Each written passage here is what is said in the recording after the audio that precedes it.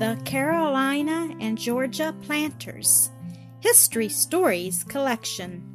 The colonial farmers south of Virginia lay mostly in a narrow strip near the sea.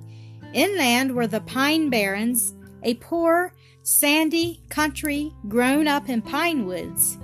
Inland also were strong and fierce tribes of Indians like the Cherokees and Creeks. The younger colonies could not live by growing tobacco. Virginia was nearer to the English market and supplied it with most of the tobacco needed. They did raise corn and cattle for their own use. One day a ship captain from the Orient sailed into Charleston with some rice.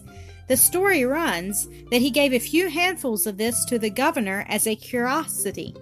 The wise old governor heard that this rice had been grown in swamps, and he thought of the swamps all along the coast of Carolina and Georgia.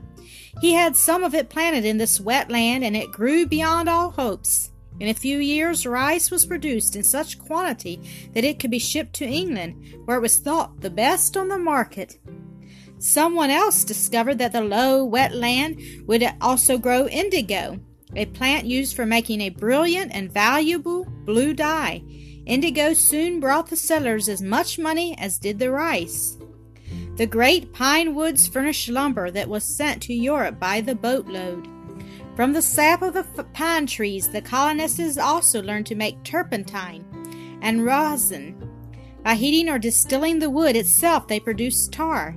To this day, one of the most striking sights in these states are the great sawmills and the stills, where people made turpentine much as it was made years ago.